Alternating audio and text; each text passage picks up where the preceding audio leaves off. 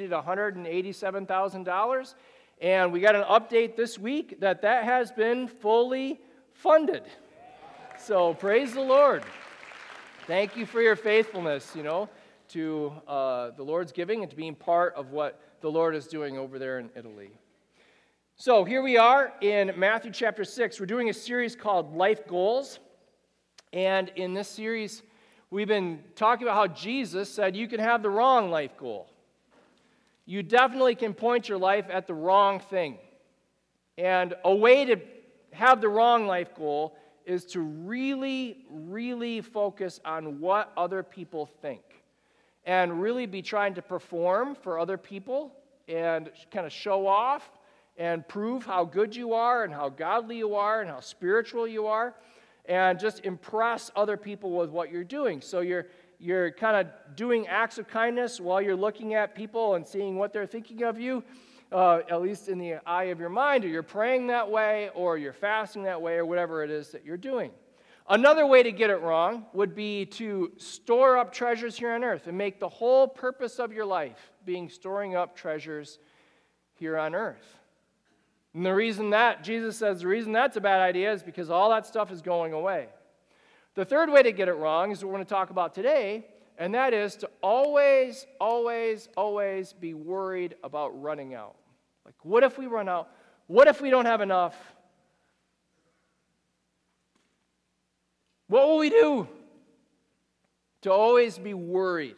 And Jesus said the right thing to do in all these different circumstances is seek first God. Seek first His kingdom and His righteousness, believing that all these other things will be added unto you. So here's your homework for today. I'm just going to tell you this in the beginning so you can be thinking about it while we roll through the passage. If you were going to fill this out, kind of write what you're worried about in the blank there, what would you put there? So I will stop worrying about. So you might, write money. Like, what do you worry about?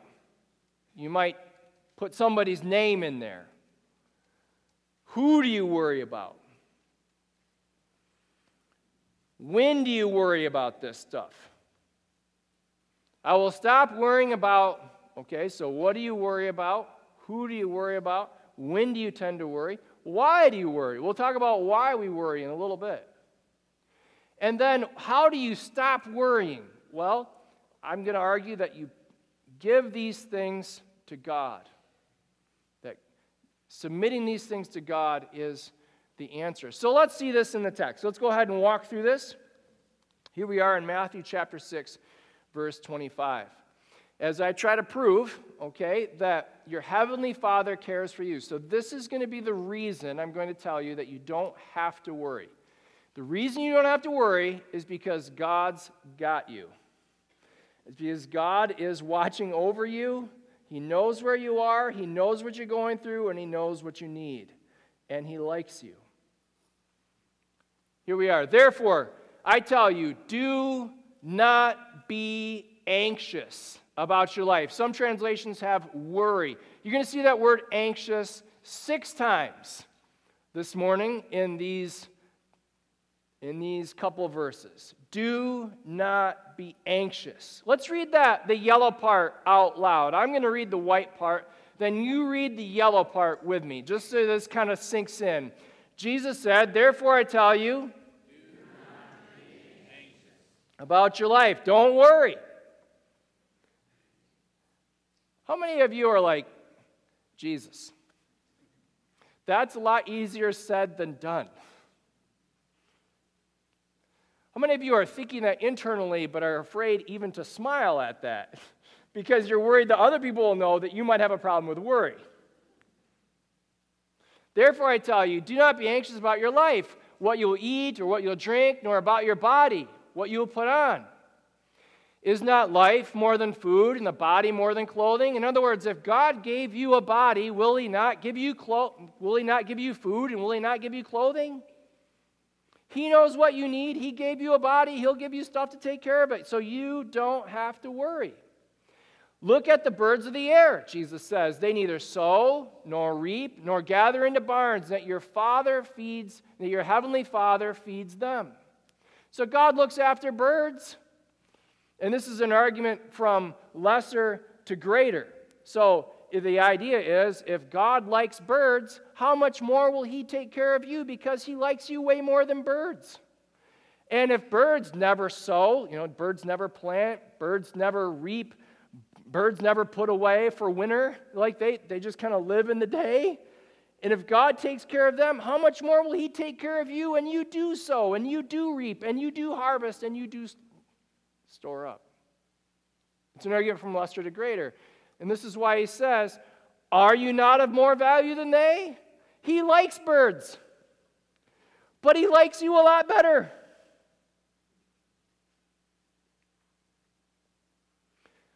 I think you need to hear yourself say, God likes me more than birds. So why don't you say it with me? Ready? 1, 2, 3. God likes me more than birds. He likes you better than he likes birds. He likes the birds, but he likes you better. He knows where you are. He knows what you're going through. He knows what you're worried about. And just have this clear in your mind. God loves me. And if he takes care of the birds, he'll take care of me. And which of you, by being, what's that next word? Anxious.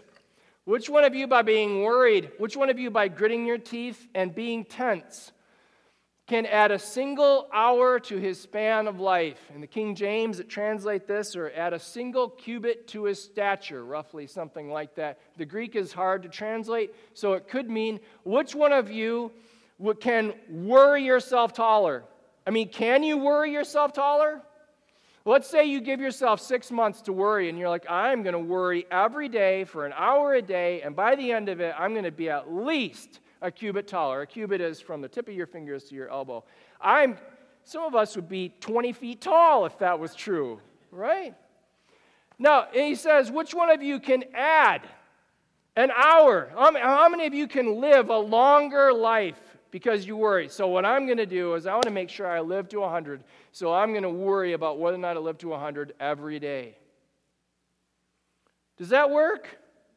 Of course it doesn't work.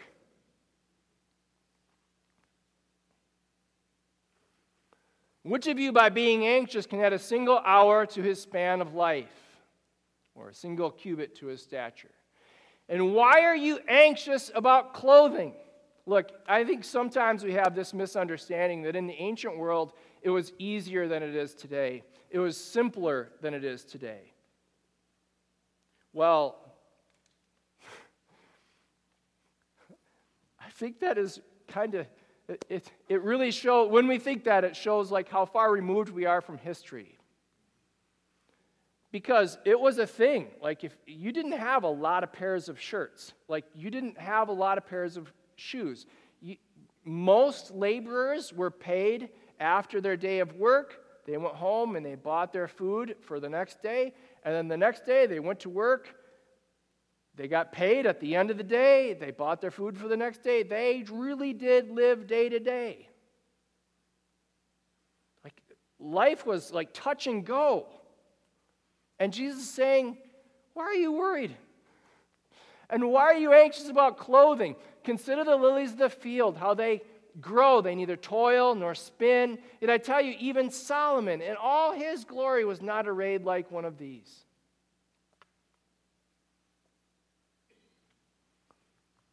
But if God so clothes the grass of the field, which today is alive and tomorrow is thrown into the oven, will he not much more clothe you? So he's saying, Look at the flowers of the field. Do you see how beautiful they are? They don't toil or spin. They don't work at that all day long, but you do. You do work hard.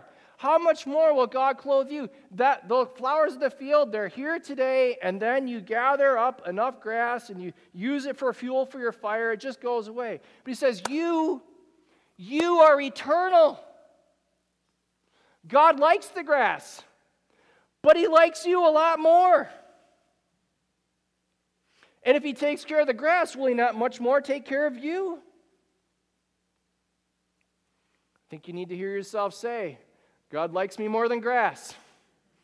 It's kind of funny. but let's say it out loud. Humor me. Ready? 1, 2, 3. God likes me more than grass. He likes you more than grass. So don't worry. He takes care of the grass. He'll take care of you. Jesus said, which is today is alive and tomorrow is thrown in the oven. Will he not much more clothe you? Now, this is going to be uncomfortable, this next phrase. O you of little faith. At bottom, underneath our worry, is the belief that God really doesn't know or really doesn't care or really can't help. Therefore, do not be anxious. Let's read that. Let's read the yellow words together. Therefore, do not be anxious. Therefore, do not be anxious, saying, what shall we eat? Or what shall we drink? Or what shall we wear? For the Gentiles seek after all these things. So the Gentiles then were the non-Jewish people. They were like the pagans. They were the people that worshipped, in other religions. And their gods, you think of the Greek pantheon maybe, their gods lived in a soap opera world where the gods were really small-minded and selfish and did all kinds of crazy, weird stuff, and the people couldn't really trust them. They were always maybe trying to appease them or manipulate them. But Jesus says, wait, stop. You have better theology than them. You don't have to worry because you have a heavenly Father who loves you and who cares about you, who knows where you are, knows what you need, and is involved in your life. And your heavenly Father knows that you need them all. You have a heavenly Father who loves you and cares for you. This is why you don't have to worry. And this is why you can do what verse 33 says. But seek first the kingdom of God and his righteousness, and all these things will be added to you. What we do is we put God first, above all else. Then Jesus kind of sums it up. It goes from the highest of the high to it seems like it just feels like super practical, everyday living when he says, therefore, let's read the yellow words together. Therefore, do not be anxious about tomorrow, for tomorrow will be anxious for itself. There is plenty of stuff to worry about, just get through the day. How about that? Sufficient for the day is its own trouble. So here's why you don't have to worry. You don't have to worry because you have a heavenly Father who loves you and who loves them, who knows about it.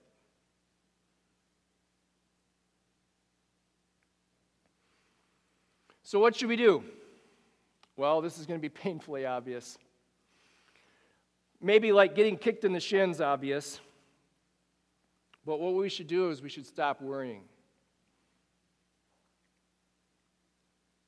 Jesus said, therefore, do not be anxious. Why did Jesus say not to worry? Well, there's at least two reasons here, but two that I'm going to give you. He said, do not be anxious, because which of you, by worrying or by being anxious, can add a single hour to his span of life? Or which of you, by being anxious, can add a single cubit to his height? Verse 27. You might recognize this chain.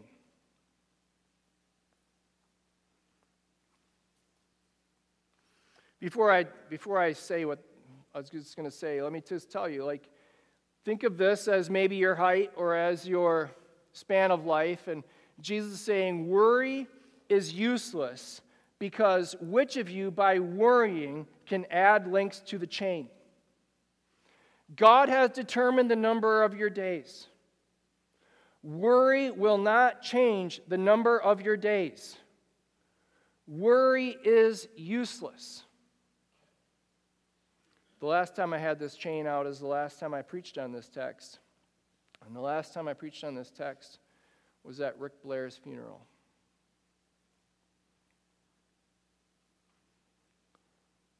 Which of you, by being anxious, can add a single hour to his span of life?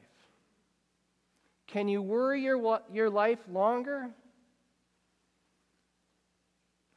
What I'm trying to offer you is freedom from worry, because you can anchor your soul to the God who has numbered your days.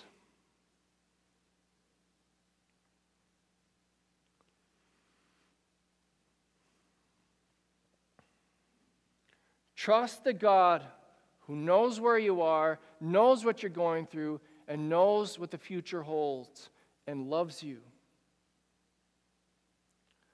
That is your Heavenly Father.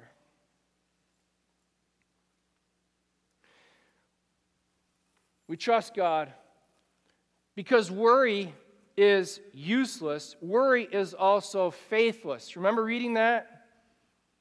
Remember I said it's going to be kind of uncomfortable, and we said, look at the lilies of the field, how they grow. They neither toil nor spin, yet your Father clothes them. Worry is faithless. How many of you know a 10-year-old? Yeah? Almost everybody knows a 10-year-old. Let's pretend that you are the parent of a 10-year-old. So can you imagine that? Like, imagine yourself being a parent of a 10-year-old. Imagine you coming out to the breakfast table and the 10-year-old that you're a parent of is sitting there and looks terrible. And you look at them and you're like, what is wrong? And they're like, oh, I cannot sleep. Like, well, why can't you sleep? Like, oh, I'm so worried. I haven't been able to sleep for 3 days. Well, why? Well, I'm worried that you're not going to make the mortgage payments.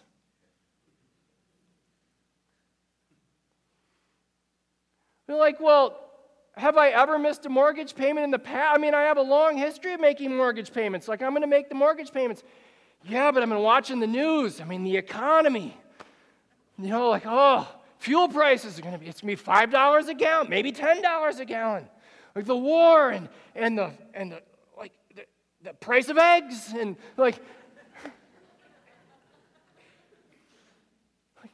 don't worry, I'll make the mortgage. Oh, I don't know if you'll make the mortgage. And if you miss the mortgage payment, then you'll miss the car payment. And if you miss the car payment, we don't have a car. You won't be able to go to work. We won't be able to eat. I won't have anything to wear. I won't be able to go to school. You're like, you're 10. What are you going to do about it anyway? But I feel like I can control it and make it better if I worry. And we're not talking about the 10-year-old anymore. Worry gives us this feeling of control, right? It makes a promise that it can't keep. It promises us that we can control things if we worry about them. But what Jesus is saying is that life is completely out of your control. You can't control it. Which of you, by worrying, can add a single hour to the span of your life? You don't know how long you have.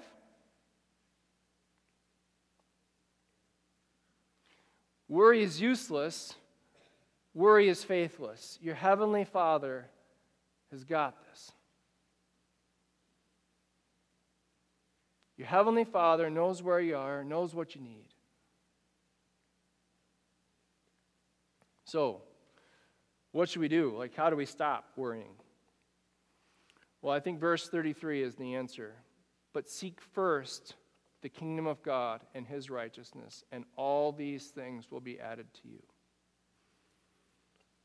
But seek first the kingdom of God and His righteousness, and all these things will be added to you. How do you stop worrying? I think what you do is you take what you're worrying about and you bring it to God and you say, God, I am so worried about this. I am just staying up at night worried about this. I'm waking up in the morning worried about this. I worry about this all day long. God, I just got to confess, I've been trying to control it, and I just need you to take it and be in charge. And I just trust you with it.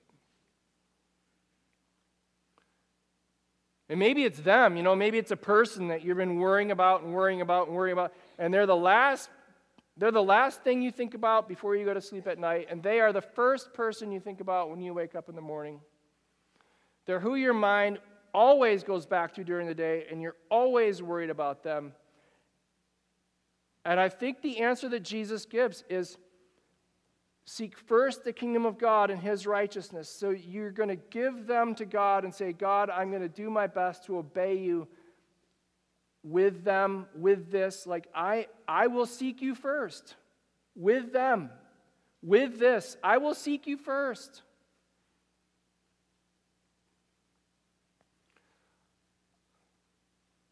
I'll obey you.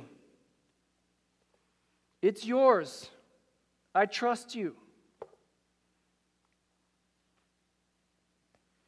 A best practice for this, to seek first the kingdom of God and his righteousness, is when we wake up in the morning. So first thing in the morning, we give our day to God and we say, Our Father, who is in heaven, hallowed be your name today. And I think it would make a lot of sense to say, hallowed be your name today with the thing that I'm worried about.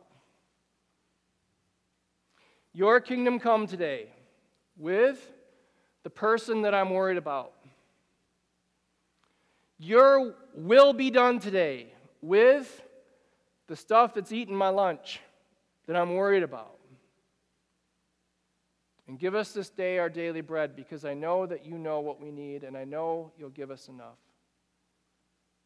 I know you will. It doesn't promise everything that we want, but it does promise everything that we need. Your heavenly Father knows what you need before you ask him. And this is why we pray for our daily bread. Put him first in your day, first in your week, like coming to church on Sunday morning. There's a reason it's first in the week. So you put him first in your day, you put him first in your week, and you come to church and you get your head and your mind set on worshiping God.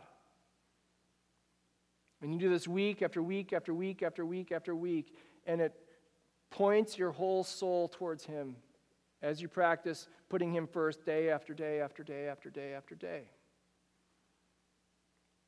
And you might even put him first financially and say, I'm going to give first. But put him first. Seek first the kingdom of God and his righteousness, and all these other things will be added unto you. And giving first might be a way of just trusting God with what you have and saying, I trust God enough that I'm going to give, even though it feels like I don't have enough, even though it's really scary.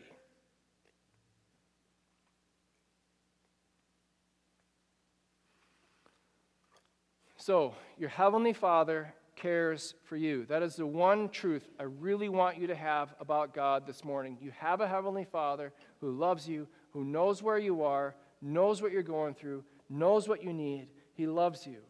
The first thing I want you to do is to stop worrying. Now, I want to, not because I'm mad, but just because I want that for you. I want to free you from the bondage of worry. I want you to experience the joy and downright happiness that comes with not giving yourself over to worry. How do you do that? Well, you put God first, and you give the stuff or the people that you'd worry about, you give that to God. Now, what's the result of doing that? The result is you can joyfully worship God in happy contentment day in and day out. So in verse 34, therefore, do not be anxious about tomorrow, for tomorrow will be anxious for itself. Sufficient for the day is its own trouble. So what I'd love for you to do is to be able to just glorify God today in happy contentment, joyful rest, just knowing God's got it, and I can relax in trust that God knows and God cares and God is leading. Glorify God for today. So what would keep you from glorifying God today? What would keep you from happy rest today? What would keep you from joy today? What would keep you from joy and happy rest and contentment today is either two things. One would be yesterday's hurts. And this is why Jesus really was intense. Some might say aggressive about forgiveness. You need to forgive. Yesterday's hurts can creep into today and take away our happy contentment and our joy. But the other thing that can take away today's joy that we're looking at right now is tomorrow's trouble. As we worry about what will happen tomorrow, how will I pay for this? This big thing that is coming up, what will I do about that? What are we going to do? How are we going to? What if we run out? What if we don't have enough? What should we eat? What should we wear? How are we going to get through this? That's tomorrow, Jesus says. God is giving you enough grace for today. Glorify God by your joyful contentment today, knowing that He will pay the mortgage tomorrow. He's got you. He knows where you are. He knows what you're going through. So, as you look at this line there, what would you put in that line? I will stop worrying about by seeking God first. First in my day, first in my week, first of the paycheck.